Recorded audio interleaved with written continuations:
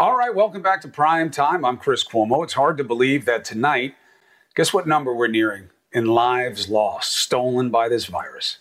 50,000. I'll put it in context. What was it, 2 months ago? We were at 0. And now I don't even know if that's the right starting point anymore. In fact, I suspect it is not. Why? Well, we know of at least 2 cases in California of deaths that happened weeks earlier. And I think the more we learn about where this virus was and the more blood that is sampled from people who've been in hospitals before then, we're going to learn it's been around. And look, let's be honest again. We still don't know what numbers we're really talking about. Why? There's not enough testing.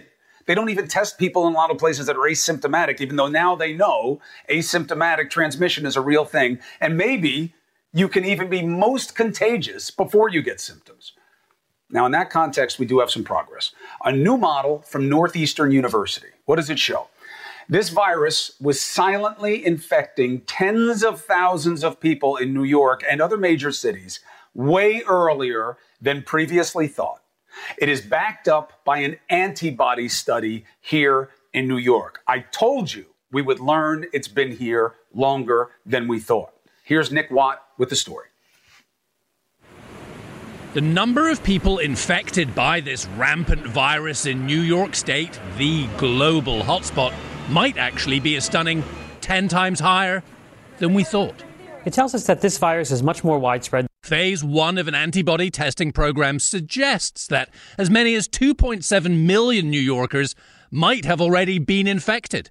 But the state's current confirmed case count is just under 270,000. 13.9% tested positive for having the antibodies. They had the virus, they developed the antibodies, and they are now, quote unquote, recovered. New York's death toll of around 19,500 is almost certainly also too low. That number is going to go up. Those deaths are only hospitalization or nursing home deaths. That does not have what are called at-home deaths. Now, a higher infection rate could mean this virus is actually less deadly than we thought, kills fewer of those who get it, and we are developing some immunity to this. There are people that have mild illness that don't even know that they're sick, and those individuals may be part of how we move forward as we start to think about reopening. But New York's not opening up, not yet.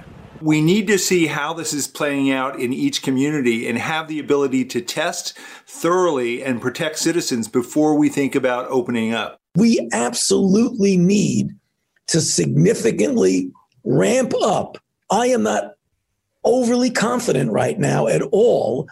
Wherever, whenever we open, cases will likely rise. We're never going to come up with something which gives you a zero probability or possibility that you're going to spread the virus. But what we want to do is make sure that you reduce the possibility. In Miami-Dade, despite a new case count that is not consistently coming down in accordance with those White House reopening guidelines, apparently they're planning to open marinas, golf courses and parks with twists. You will be able to play tennis, singles tennis, but not doubles tennis.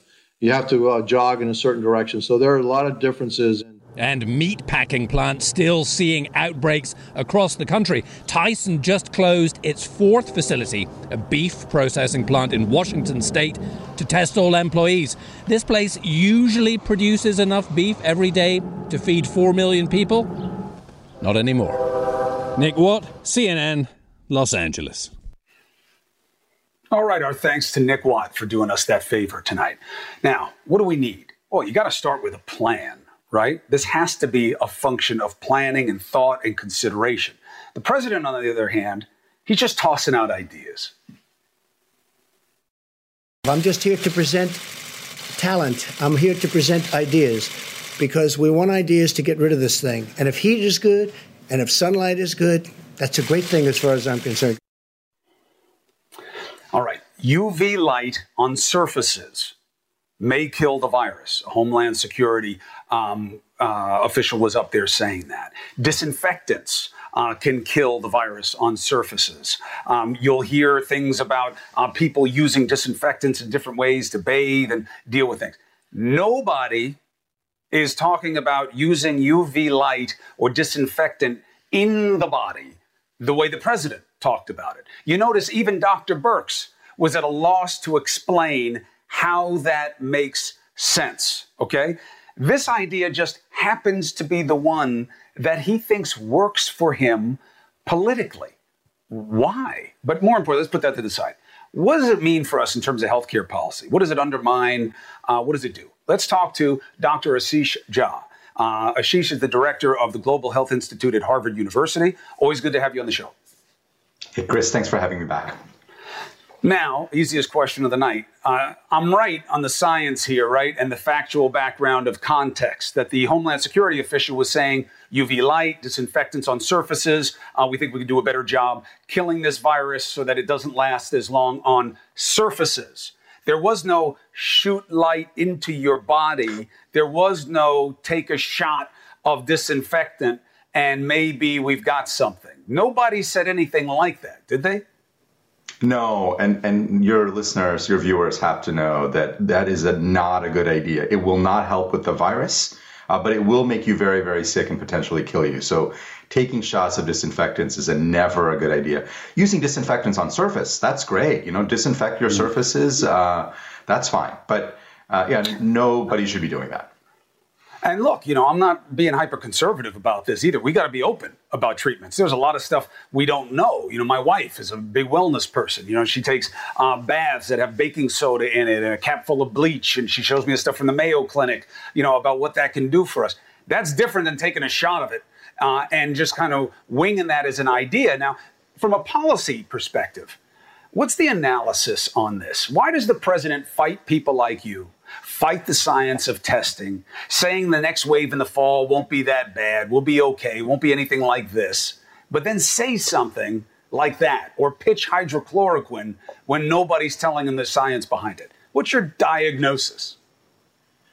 Yeah, it's hard to tell, Chris, because what we know is that science is the best weapon we have against this virus. That if we use scientific principles of disease outbreaks and therapies that are proven, I believe firmly that we can beat this thing. But distractions like drinking, or like using Lysol or shining light inside of you or even hydroxychloroquine may work. We just don't have the scientific evidence. I really hope, and every day I hope that the president gets back to talking about science, gets back to talking about evidence, because that's how we as Americans are going to defeat this virus. Now, I got hit with the same stick that the president's going to get hit with tonight, which is baseless speculation. My speculation was this.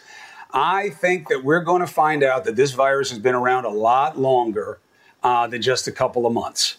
And sure enough, the science is starting to take us in that direction. The antibody tests that they're doing in New York, the preliminary findings, it's like 1 in 5 New Yorkers, 20%, have been exposed. What does that mean to you? What does it suggest in terms of the larger picture of what that could mean about how this resolves? Yeah, so there are 2 points there that I think really worth noting. One is I do think we have emerging evidence that this virus has been around a bit longer than we thought. We initially thought that the first cases were in the Seattle area at the end of mid to late January. It's possible that there were cases earlier than that, earlier in January, maybe even December in California and other places. In terms of that antibody test that came out today, it says that, we know we've been under testing, right? And I've been assuming, or I've been estimating that we only have been getting about 10% of people who are infected are we identifying. And that's what the numbers seem to suggest. So there are about 10 to 12 times as many people who've been infected as we've actually been able to diagnose. And, the good news is those people may turn out to be immune. We don't know, and we really have to figure that out. But if they are immune, that's good. That means there are a lot of people out there with immunity who are going to be safe from the virus. But we don't know if antibodies equals immunity yet. That's something we still need to sort out. Right. That is speculative because usually it's the case.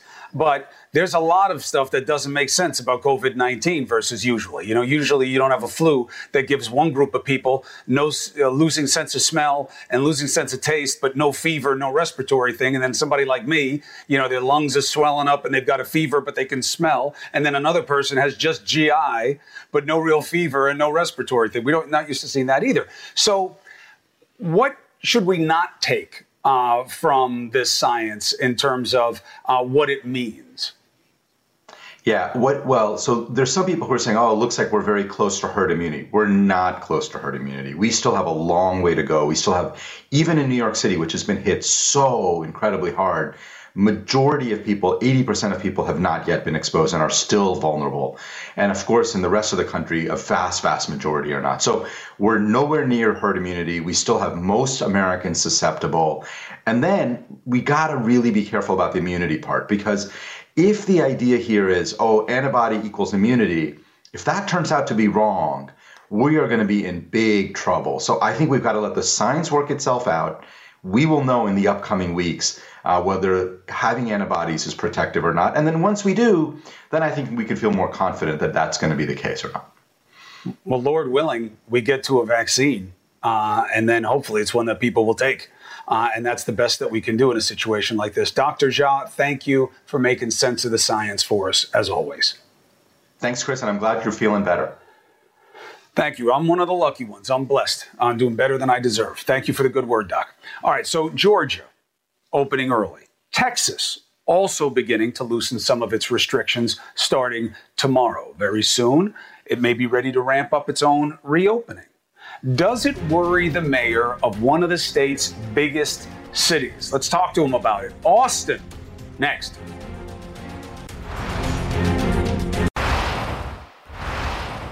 So tomorrow, Texans are scheduled to experience one of the first phases of reopening that will allow businesses to offer curbside pickup and delivery. Governor Greg Abbott plans a bigger announcement Monday, one that he says will, quote, allow many different types of businesses to open up. Let's get some insight from Mayor Steve Adler of Austin, Texas. Good to have you on the show, sir. I hope your family is healthy and that you're doing well. We are, Chris. Thank you. So let me get some different angles of context on this to get your take. The CDC, their projections say Texas should be looking at opening up sometime in mid to late June. No sooner. Are you worried about taking any action that contradicts the CDC? Sure, we're absolutely concerned. We have lots more questions than we have answers. We don't know exactly what the governor's going to do. He said that he is going to put public health first, and he's going to be guided by the science and the data. We're going to hold him to that. That's what we want to see. But as far as the plans, he's hinted, we just don't know. We don't know the timing. There are so many questions, not only with respect to what he's going to do, but what we know, what we can try, what works, what doesn't work. At this point, we just know that we need a lot more testing. We need to be able to learn from whatever it is that happens. Do you feel the need to tell your constituents and tell the governor, wait, they tell you the middle of June. Don't do it too soon. We're a humongous state. The scale is real. The density is real, especially in your city. Well, we've been talking about that. We're going to continue to talk about it. We're meeting with business in a big meeting tomorrow. Council's going to be meeting next week here in the city. The problem, Chris, is that we just don't know. We don't know what it is that has been able to get us to the place that we're at right now. Austin, Texas, different from New York. We've been able to lower that spike. We haven't felt it, but we don't know whether it was the masks and the social distancing. Maybe those don't have any impact, and the only thing that's worked is the fact that we've been isolating in our homes. We don't know the answer to that. So as we start rolling things out, we're doing this big mass social experiment without knowing what the answers are. And just to be very clear, it's not a CDC model. It is modeling that the White House relies on. I know it's the same family, but I want to keep it straight factually. It's not the CDC projection that says June. It's the modeling the White House is looking at. But it takes us to the same point, Mayor. Excuse me on that. So Sure. My next question is this.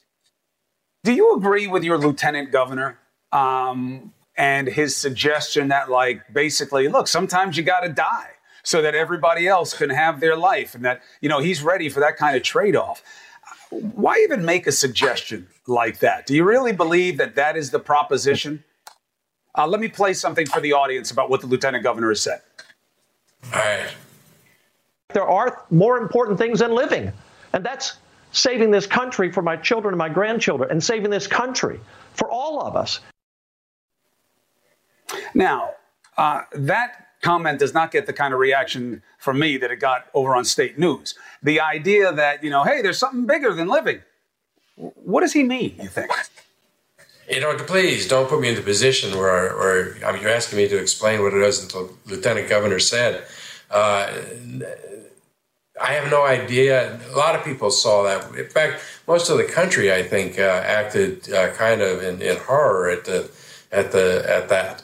We're out trying to save as many lives as we can in what we're trying to do. That came out of left field. Although I will tell you that Lieutenant Governor a weekend ago, speaking to Republican supporters and to the media, said that the best thing that we did in Texas was to cancel South by Southwest the first week in March. He didn't mention that it happened with a Democratic mayor in Austin, but that's okay. But he recognized that pulling down that event has saved many lives. But I can't explain that. And he doubled down on that statement here a second time on Fox. On Fox is the key. So, look, I wish you well. And we'll see what the governor says on Monday. It would be unusual to have any kind of statement at this time that is about what's going to happen in June. So it suggests something may happen sooner. As you have concerns about what it would mean from Austin that you want the country to know about, Mr. Mayor Steve Adams, you have a platform here. Well, Chris, I appreciate that. Please wish us well. We're all going to be waiting to see what happens on Monday. God bless. I hope you guys are smart and that you stay healthy. We'll be watching. Thank you. You and now, your look, family. what's the ultimate thing? Thank you. Appreciate the good word. What's the ultimate answer? The best we'll do is a vaccine.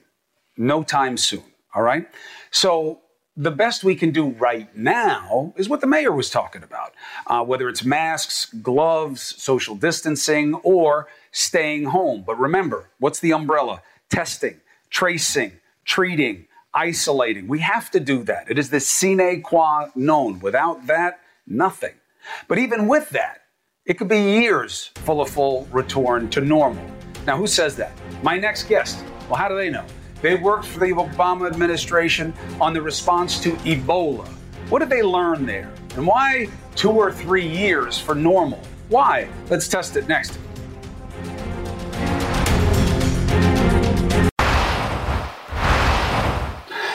What was once seen as baseless speculation is now getting a basis in science. We now have suggestions from testing that this virus has been here longer than originally suspected, and that it has spread much further than testing has told us. Each day, each new study, the truth is becoming more apparent, but still, the lion's share is mystery when it comes to this virus. Also, just shows how far we are behind in terms of testing and tracing. So let's bring in Jeremy Konyndyk. He used to run foreign disaster assistance for USAID. Jeremy, good to have you on Primetime. Great to have you back on TV, Chris. Welcome back. Thank you. Good to be here. Good to be seen. Good to be seen. So let me ask you, the president's disposition towards testing. We're good on testing. Enough with the testing. A lot of people think testing isn't even the best thing. What do you make of that? Well, look, I think the study that came out of New York today, showing that in within the city, as many as 1 in 5 people may have already had this virus. That shows we're nowhere close to where we need to be on testing, because of course that's a dramatically higher figure than the official count. It's about it suggests that the official testing count for the state is off by about a factor of 10. So we're not testing anywhere near where we need to be testing yet. So when the president says, I disagree with Fauci, I think we're doing great on testing, is there any defense for that justifies it? No, there's no. I mean, come on, there's no defense. Testing numbers have been flat for weeks now, even as case counts have been going up and up and up. So, if the case counts are going up and the testing volumes are not, then we've got a real problem. And he'll say, well, if I do have to say that it's deficient, okay, but it's because of you, Konyndyk, and all the people who came before me. You were not ready for the pandemic. You didn't plan. The tests were a mess, and it's all on you guys. Yeah, I mean, leave aside the fact that they've been in office for 3 years when this hit. They deconstructed many of the tools that we left them from the last administration. In the last administration, we were very, I think, disturbed by the lack of global readiness we found when we had to battle Ebola. And so we worked very hard in the last few years of the Obama administration to put a lot of additional things in place, to give them a literal playbook for an event like this that talked about a novel coronavirus as a tier 1 threat. They disregarded it. So, we gave them as many tools as we could because, we saw the importance of that for preventing future events like this. This is not a surprise. This has been anticipated for a long time, something like this. And we did what we could. Was it enough? Of course, it's never enough. But if some of that had been followed more scrupulously, I think we'd be in a lot better place now than we are. Now, the recovery, the reopening, getting back to normal. People have a hankering for it by this summer.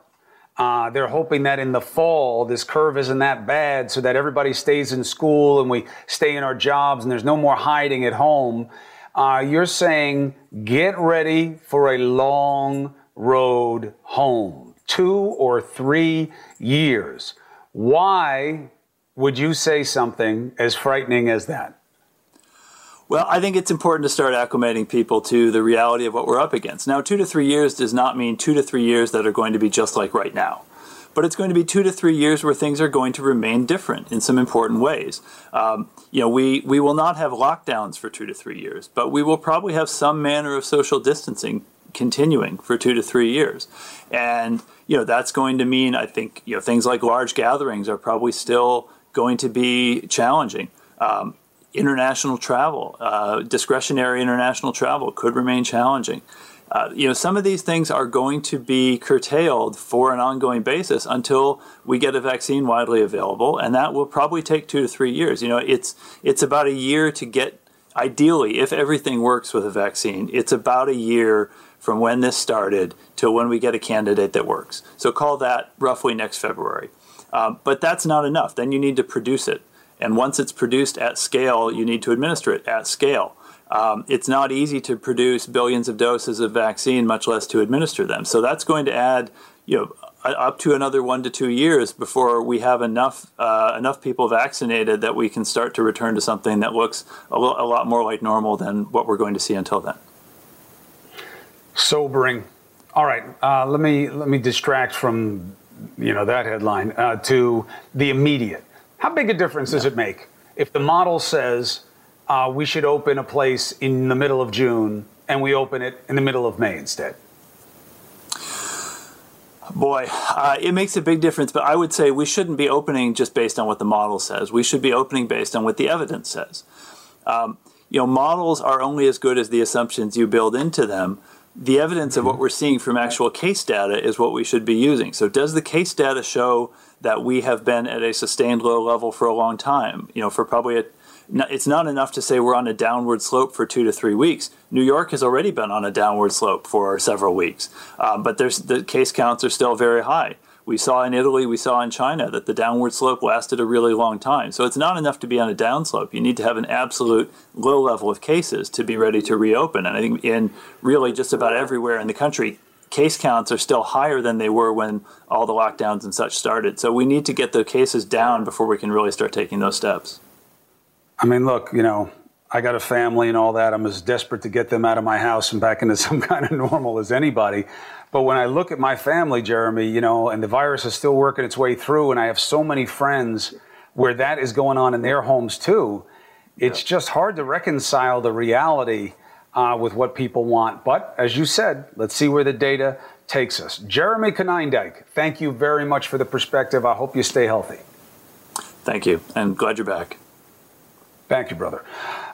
Look, man, this is stressful, right? I mean, the whole situation is stressful. The living situations, the anxiety, if you're going to get this, if you do get it and have to deal with it, you know what? You are not alone. Nearly half of us say that we're having trouble coping. If you're a parent, that number is way higher. Let's stop hiding from mental health like it's something you're not supposed to talk about. It is as real as the fever I had. The stress the depression is as dangerous, is as real as the fever. What does it mean for patients? What does it mean for parents? What does it mean for kids? They're exhibiting signs too that we have to examine. Mental health matters. Let's talk about it next.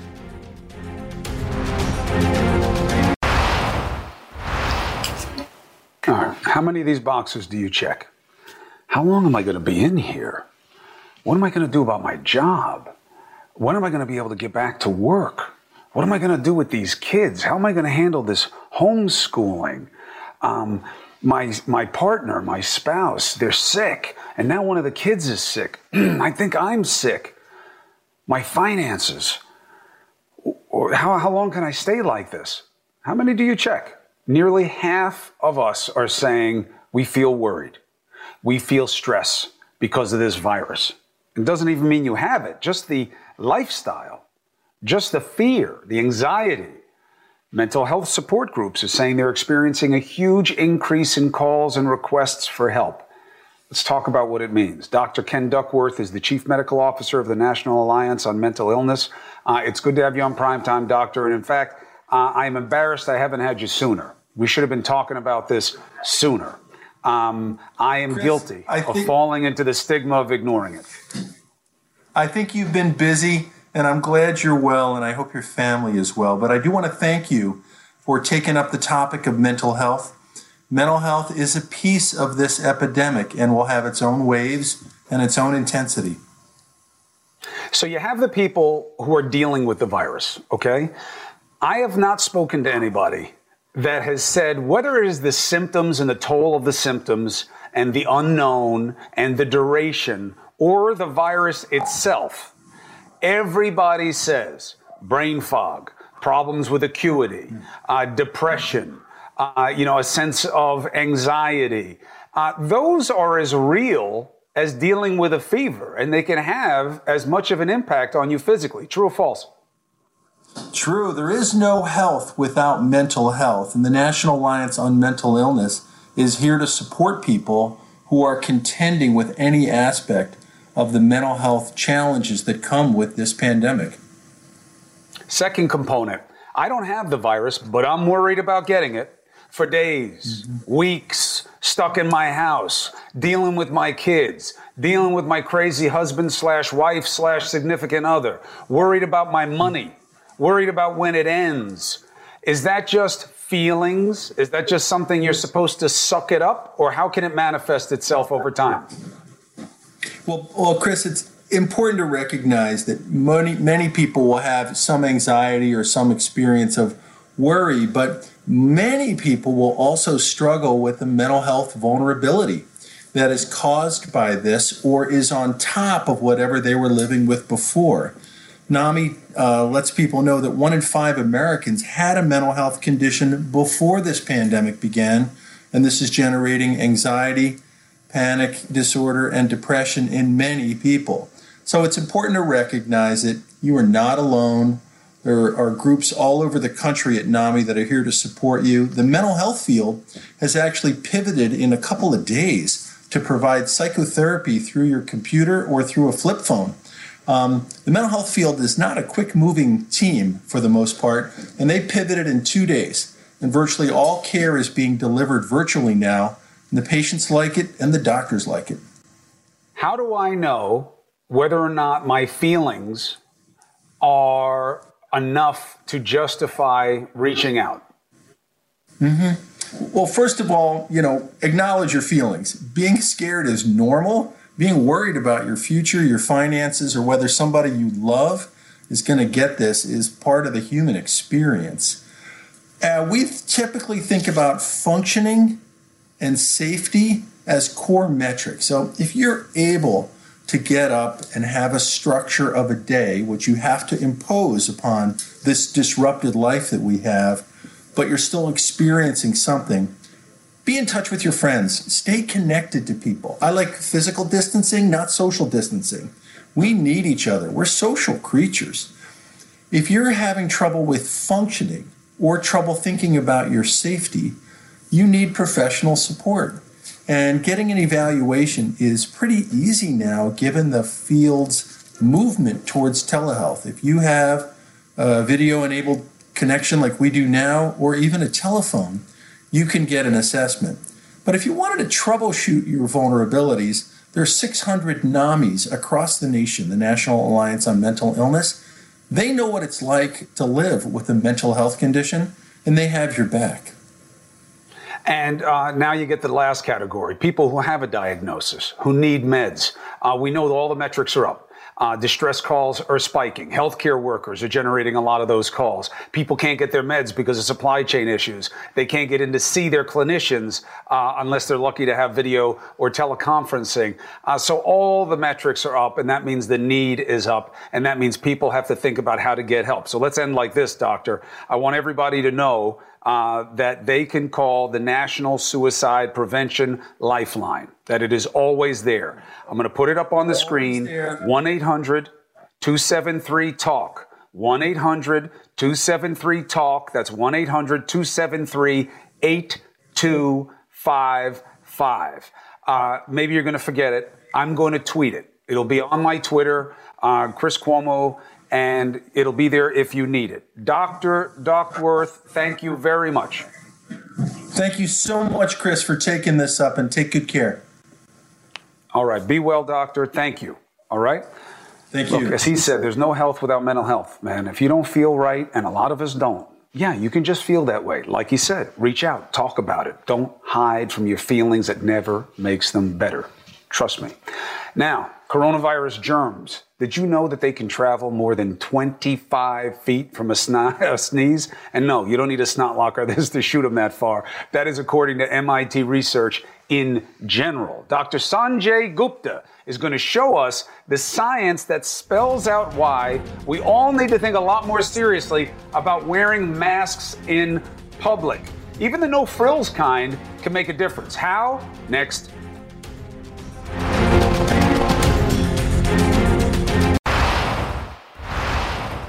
What do you think the leading cause of death is in Los Angeles County, California?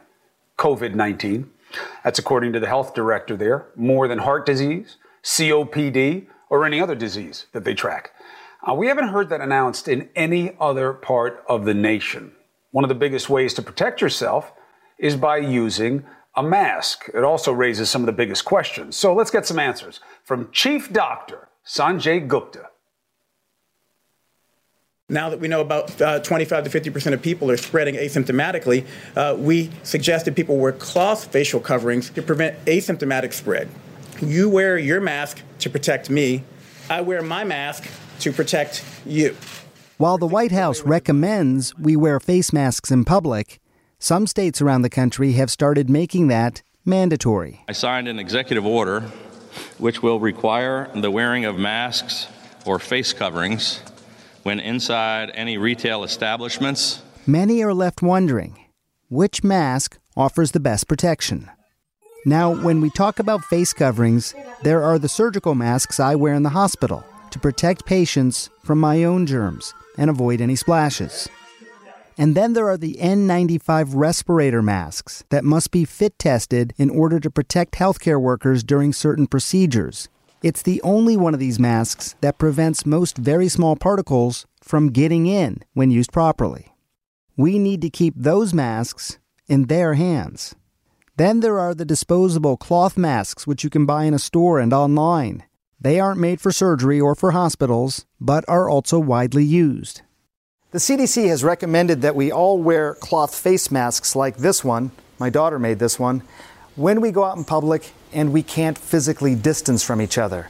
And keep in mind, the reason is not so much to protect ourselves, but to protect others from us. It should come as no surprise that these medical-grade masks are more effective, but that doesn't mean we should dismiss the benefit of cloth masks. Let me show you.